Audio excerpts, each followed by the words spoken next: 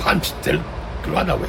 How many times will you make us stand here and beg for help? You can't fight for George Floyd and ignore the hate that's being done in the Asian community. What does it take to get a more in-depth look into the week's top local news stories? The Debrief brings you inside for a one-on-one conversation with our reporters every week, right here, right now. The Debrief. Hello and welcome to The Debrief. I'm your host, Erica Byfield, in for David Eschery. It is all happening too often, and it's not letting up. Asian New Yorkers attacked on the sidewalk, on the subway, while simply eating lunch, and it keeps happening. Some say that there's a common thread. They believe that most of the suspects behind these attacks are also people of color. But a few surveillance videos do not tell this whole story. This week, we're going to break it all down. The violence against Asians, the perceived conflict between them and Black Americans, and the real reason behind many of these attacks, which is a crisis in itself. We begin with Chris Kwok, an attorney, member of the Asian American Bar Association of New York, and an Asian American, Chinese American community organizers. Chris, thanks for joining us. Great to be here. Chris, this is such a heavy topic. How are you feeling, just in general, trying to speak about this? Tired, because we've been talking about it for a long time. But at the same time, I'm glad that there's media attention. And you are the expert we want to talk to about this because you know so much about this topic. You've spent your career kind of digging into this. Bring me up to date about what you know about this. This is just the latest wave. It's connected to something that's longstanding in American society and its treatment of non-whites. So it's connected to the treatment of African Americans, Native Americans in American sort of history. So, a lot of people are surprised, but it's just because I think they haven't read the history. Yeah, but don't you feel like when you see these videos, when you see these images, it's just so shocking when you see people of color attacking people of color? I mean, how are you feeling as you're trying to process this? Yeah. I mean, look, African Americans, this is what Al Sharpton had said. He says, out of every group in America, right, African Americans should know, right? Because they've been through the struggle. So they understand when they go through things. And the thing is, I think that it is a narrative because I think if we look at the stats, I think most of the people harassing or attacking are probably white. Not probably. I think the statistics show that they're white. But definitely the media narrative, I think it focuses on sort of people of color attacking Asians, to be honest. Why do you think that is? Well, it's a long-standing sort of media narrative. If we go back to the LA riots, we talk about sort of the Black versus the Asians or the Black versus Koreans, right? When we talk about the LA riots. But the LA riots happened not because of Black versus Koreans. It was about police brutality, about Rodney King, and about their acquittal of the 4 police officers. I mean, that's at the heart of the riots back in 91, 92, right? And so when we talk about LA riots, but we only begin to talk about Black versus Asians, we miss the whole point. But why do you think people are afraid to have that conversation? It feels like this is something that people are kind of whispering about behind the scenes. Do you feel that way too? That's the way I feel. I do. No one, but like talking about race is still very difficult in America. And for many Asian Americans, they don't have the fluency to talk about it in a way that they feel confident without maybe feeling they've stepped into a landmine, said something they shouldn't. So I've been lucky enough to study and sort of like work in race, right? So I can sort of maybe talk about it a little more confidently. But for many people in Asian American circles, it's not everybody, but I would say most, they don't have the fluency or the experience to talk about this topic, an important, critical topic to our country and to our communities, but they're not so sure they can talk about it sort of properly. So how do we change that? I mean, is this an education thing? Is it the politicians need to say, all right, everybody, let's come together? Or are we hearing too much of that and not enough action?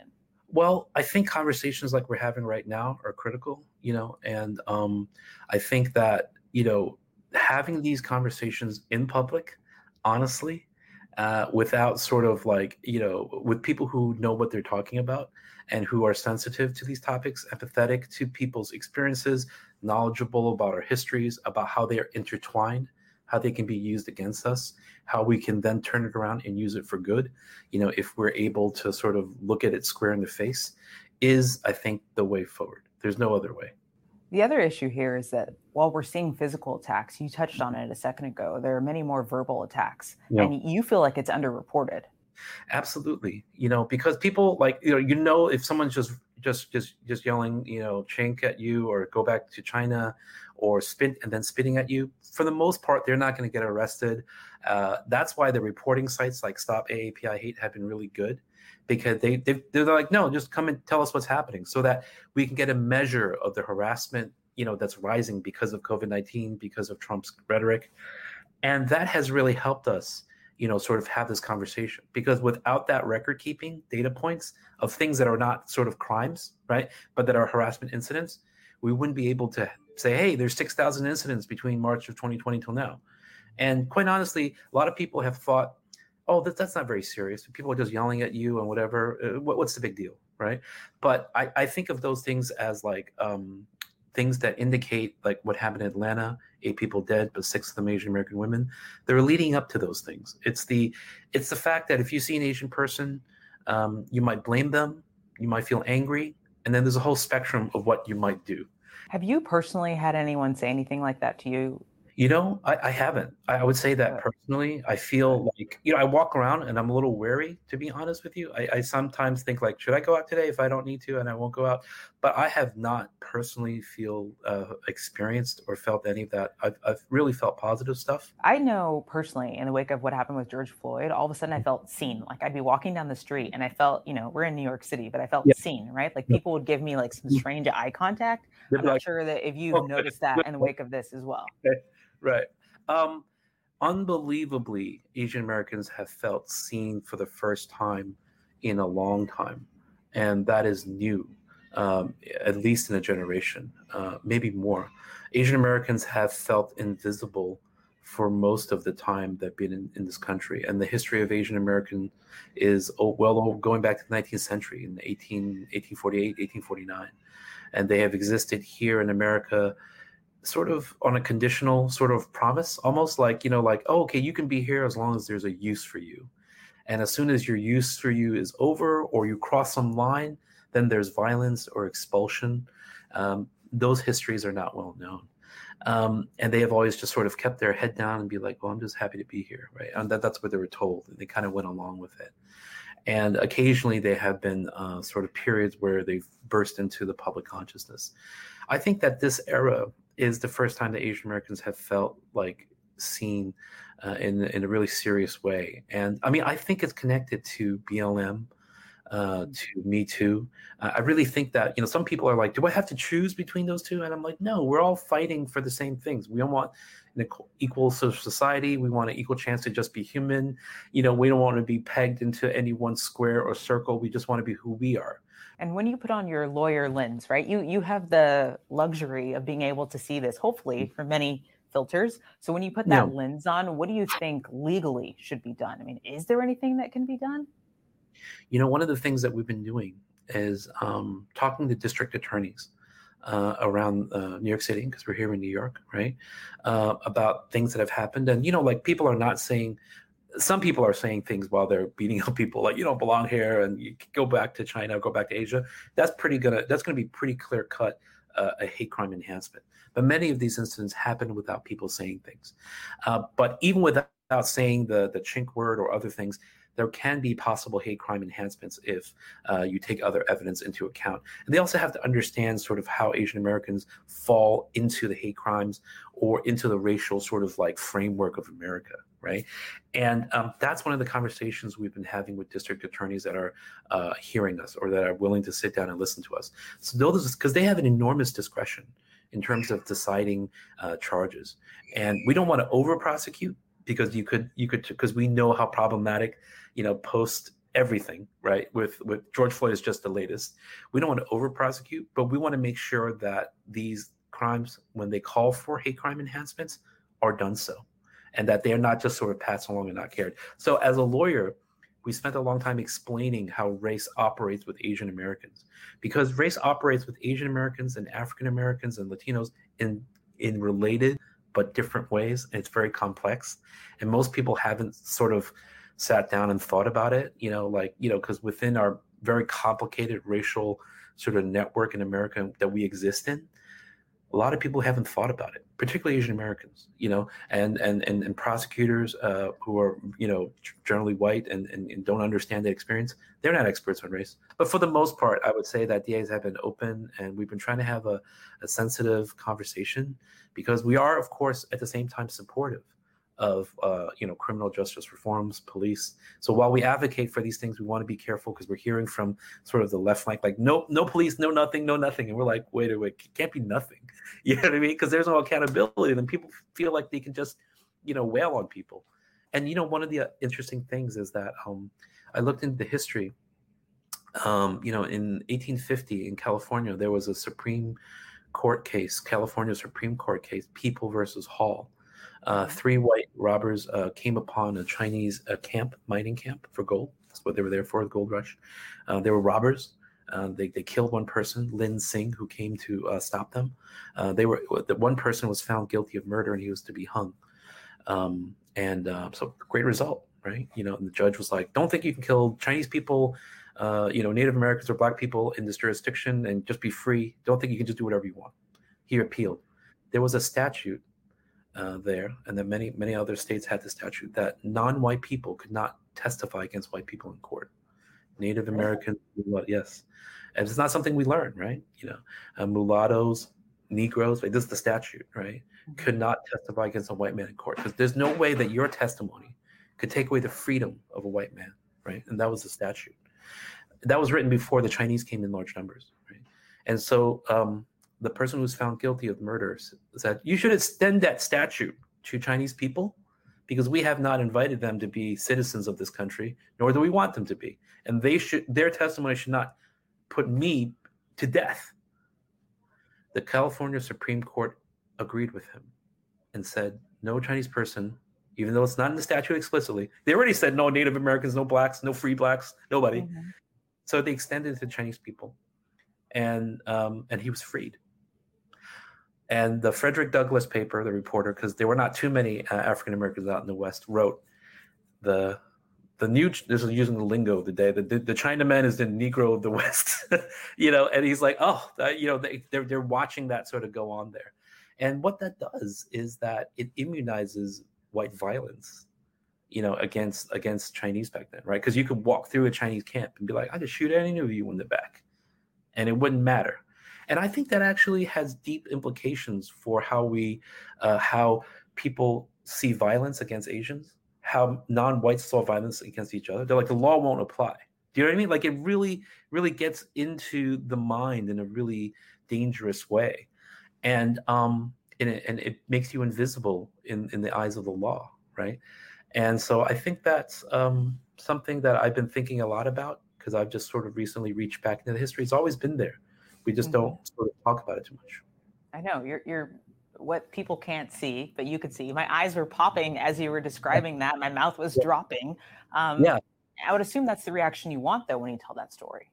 I do. Although it's there. It's funny. It's not it's there in our history. So it's not like completely erased, but it's not in our history in terms of I doubt that people in junior high school and in high school will be learning about sort of, hey, how does the law reflect what was in society then? And once it comes off the books, because it comes off the books at some time, 50, 60 years later, of course, we know that when the laws comes off the books, they don't come off society in a very sort of quiet way, right? And I couldn't help but think about sort of, when we think about people of color on people of color violence, I wonder if there's some legacy of that. I've been thinking about that. You know what I mean? Like, sort of like, because if people of color didn't used to be sort of like, part of the law, they were invisible to it. Like, oh, there'd be no consequences. And like, you can only if you bothered sort of the white structure of power, would you face consequences. But if you went to each other, there'd be no consequences. I mean, I'm still thinking through those ideas and the implications, as to like what that means to people's mindset that they don't even think about anymore. And so those are the ideas that I've been thinking out, and maybe they're the silver lining of the pandemic and the violence that we're in, to understand that there's an origin point.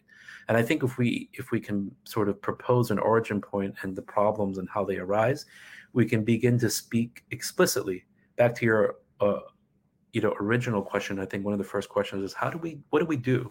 Because I'm not so sure that we can do anything about, stopping stuff right now, because it's happening everywhere, all over, anytime. Like, you're just walking and stuff happens. You're like, how do you stop that? You'll be a police state. Like, if you want to stop it, like every other block, there's someone there. Okay, we can't do that. We don't want to live in a police state. So we got to hold people accountable when those things do happen. We got to try to stop them. But then I think the most important is the medium and long term, is like, how did we get here? What can we do to stop it? What can we do to make things better? And as a person who is a lawyer but loves history and sort of trying to understand how we get here, I think once we understand that, or have a theory, then we can maybe begin to educate each other, talk to each other, tell our stories, and then make things better. Yeah, Chris, I think you have a point. I think I just had a law lesson from you, and I hope our listeners did as well, and our viewers did as well, because this is the kind of the launching point, I feel like, what we all need to go from to get further in this discussion. So we appreciate your time. Thank you so much. And thank you again. It's a pleasure. Now let's hear from Tiffany J. Huang, who studies the history of Asians right here in America. She's a PhD student at Columbia and a fellow of the Department of Sociology. Thanks for joining us. Thanks so much for having me. So let's talk about these two communities. A lot of people may not realize this, but they actually have a lot of similarities. What are those similarities? Mm-hmm. So I recently published a paper looking at Asian Americans' attitudes towards other racial and ethnic groups. And I used data from a 2016 survey of Asian Americans that was nationally representative. And what I found was that many Asian Americans feel that they have something in common politically in terms of political power and government representation when it comes to their feelings about Black Americans. And I also found that there was a relationship between Asian Americans who had experienced different forms of discrimination and their feelings of commonalities with other groups. So in my study, I found that Asian Americans who had experienced some form of job discrimination also felt that they had something or a lot in common with Black Americans when it came to political power and government representation. Why do you think that is? I think this suggests that the common experience of having been discriminated against in the US can be something that brings racial minority groups together rather than drives them apart. And you were saying a second ago when we were talking that the terminology Asian American goes back to the 60s. Is that right? Yes, that's correct. What's the history there? Mm-hmm. Well, Asian American is a term that is an umbrella term, and it covers many different groups of various national origins, people who speak many different languages and come from many different cultures. But it was really organizing in the 1960s that led to the development of this pan-ethnic identity. So this identity that encompasses many of these groups. And it was organizing that was done in conjunction with Black and Latinx student organizers. How did that come about? Was it just because they were on the campus together and they were talking about their shared experiences? Do you know? Yes, there was some of that. And there was organizing on the West Coast in particular in Bay Area schools for ethnic studies and for the recognition that racism was an issue on college campuses. But it feels like this conversation, if people knew that this was out there, right? This was the root of where everything came from, that people would be hopefully more engaged in this concept and then understand what the path forward is and how we need to actually work together. What do you think the issue is there? I think the issue is a lack of attention to Asian American history over the past decades. Many people now have been realizing this, despite the fact that many Asian American activists have been talking about this for a long time. And so there has been an invisibility of Asian American history in our schools, in our curricula, and that's something that needs to be addressed. So when you sit back and you're talking to other people within your university and you're talking to people within your community, what are you guys saying about this conflict? A lot of the conversations that I've had with people have been about how this conflict has been weaponized to draw attention away from, again, the roots of anti-Asian racism. It is much easier to pit racial minority groups against each other and focus only on the incidents that have happened. And to be fair, there have been incidents that we shouldn't ignore and that are important to address. But we also shouldn't ignore the history of organizing and of solidarity. And it's not fair to the many Black Americans and people in Black communities who have stood up alongside Asian Americans and who have said that this is not acceptable. And what do you think is missing from the conversation that you've had, with other people that within your field, and also within the community? Like, what else do you think is missing? Because it feels like something is missing. I don't know if I'm able to put my thumb on it, but have you been able to? I'm not sure I've been able to put my thumb on it either. But again, I think one of the things that is missing is an understanding of the long history of Asian Americans in this country and the discrimination that they have faced over the years, which is, again, not only the most visible physical violent incidents, but things like microaggression, discrimination, the history of immigration law that banned Asian Americans from entering this country for several decades. Those are the things that we don't pay enough attention to. Yeah, and I guess if everyone understood that there was a shared collective, I want to even call it a sadness, right? I mean, a sadness to describe that portion of history, that maybe there would be some more understanding going forward. Is that correct to describe it as that? Yeah, there is a collective trauma that I think we need to contend with. Thank you, Tiffany. Well, I think I see another paper in your future, probably many more papers on this topic. It's obviously fascinating. You've dedicated your career to doing this, and we see now, given what's happening within New York City and beyond, the need for doing something like this. We appreciate your time. Thank you so much for being with us, and we look forward to continuing this conversation with you in the future. Thanks again for having me. Just as Asian American history can inform the current conflicts, a deeper dive into the common crisis in the Black community helps explain much of this violence, mental health, and the constant struggle to get help. And now we want to welcome to our podcast C. Virginia Fields. She is the former borough president of Manhattan and a former city council member, and now she's the founder and CEO of the National Black Leadership Commission on Health. Hi, Virginia. Hi, how are you? And thank you so much. Let's just dive right in. Can we talk about mental health and why you think we're in this position that we're in right now?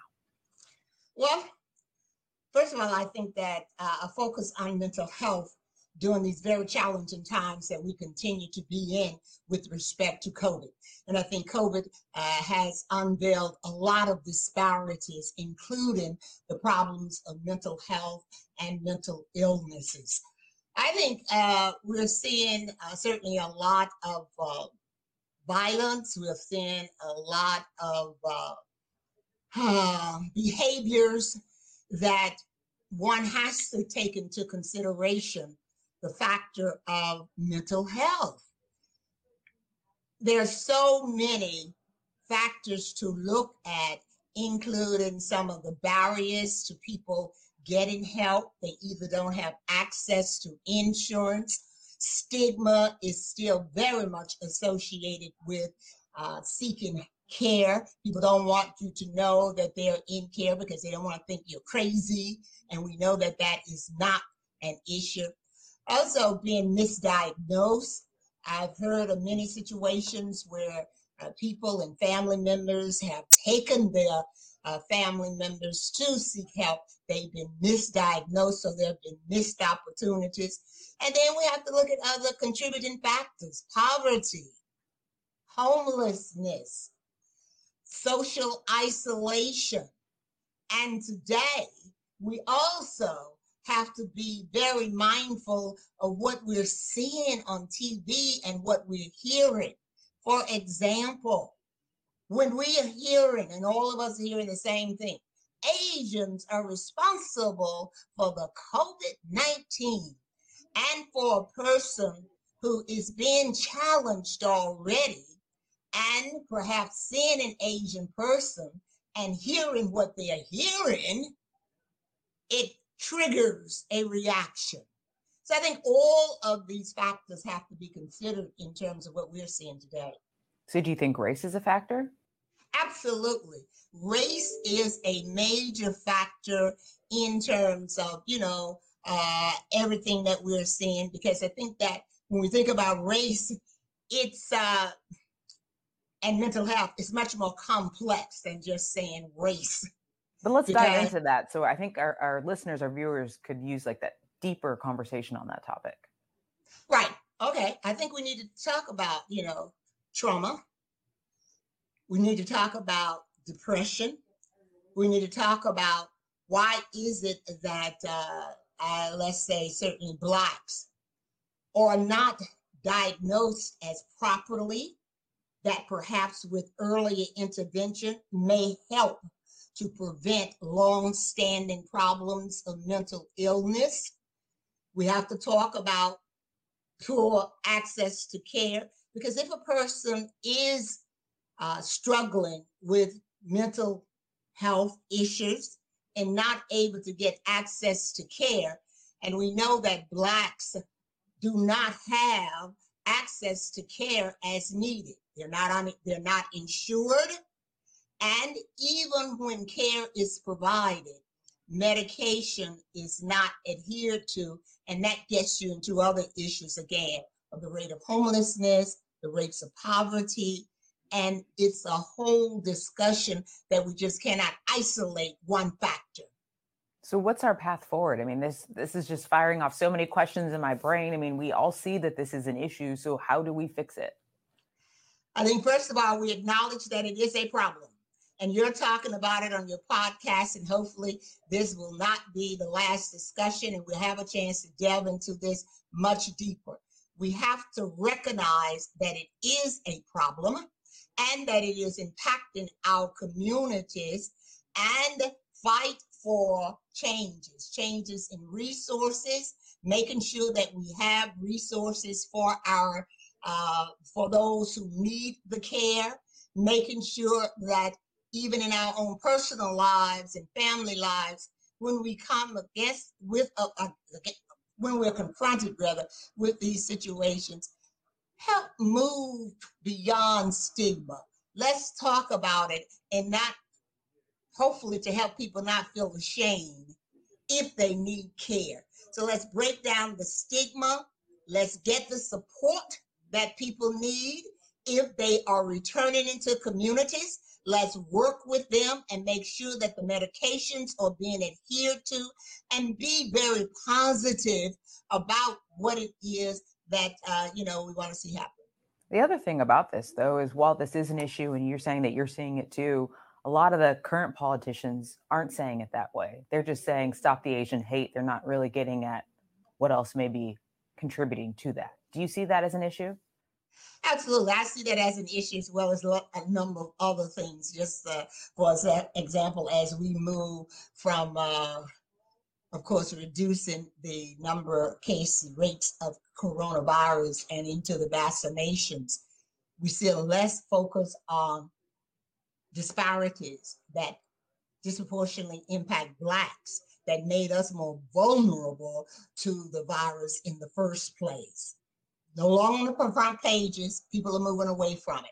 So I do see the need for our legislators, our policymakers, to do just what we're talking about now. Address mental health, mental illness. Don't just say arrest the people and that will stop the violence. That will not do it. Let's stop the hate in our language. Let's provide the resources. Let's provide the care. And let's do something budgetarily and policy-wise that will help move the resources and enable us to do something beyond just saying, stop the violence. All right, Virginia, I think we hear you there. We appreciate your time today. This is clearly a conversation that you agree with us that we needed to have, but it can't stop here, right? We have to keep going. We have to keep pressing on these issues if we want to improve our community holistically. So we want to thank you again for your time. We really appreciate you providing your insight, and let's see what happens from here. Thank you, Virginia. Thank you. And I look forward for us doing this together, because all hands need to be on deck, and the full community needs to get behind this in conversations and actions. We thank you for joining us, and we also want to thank our production team. That is Melissa Mack, Darren Price, and Ben Berkowitz. I'm your host, Erica Byfield, in for David Eshery. We'll check in with you next time on The Debrief.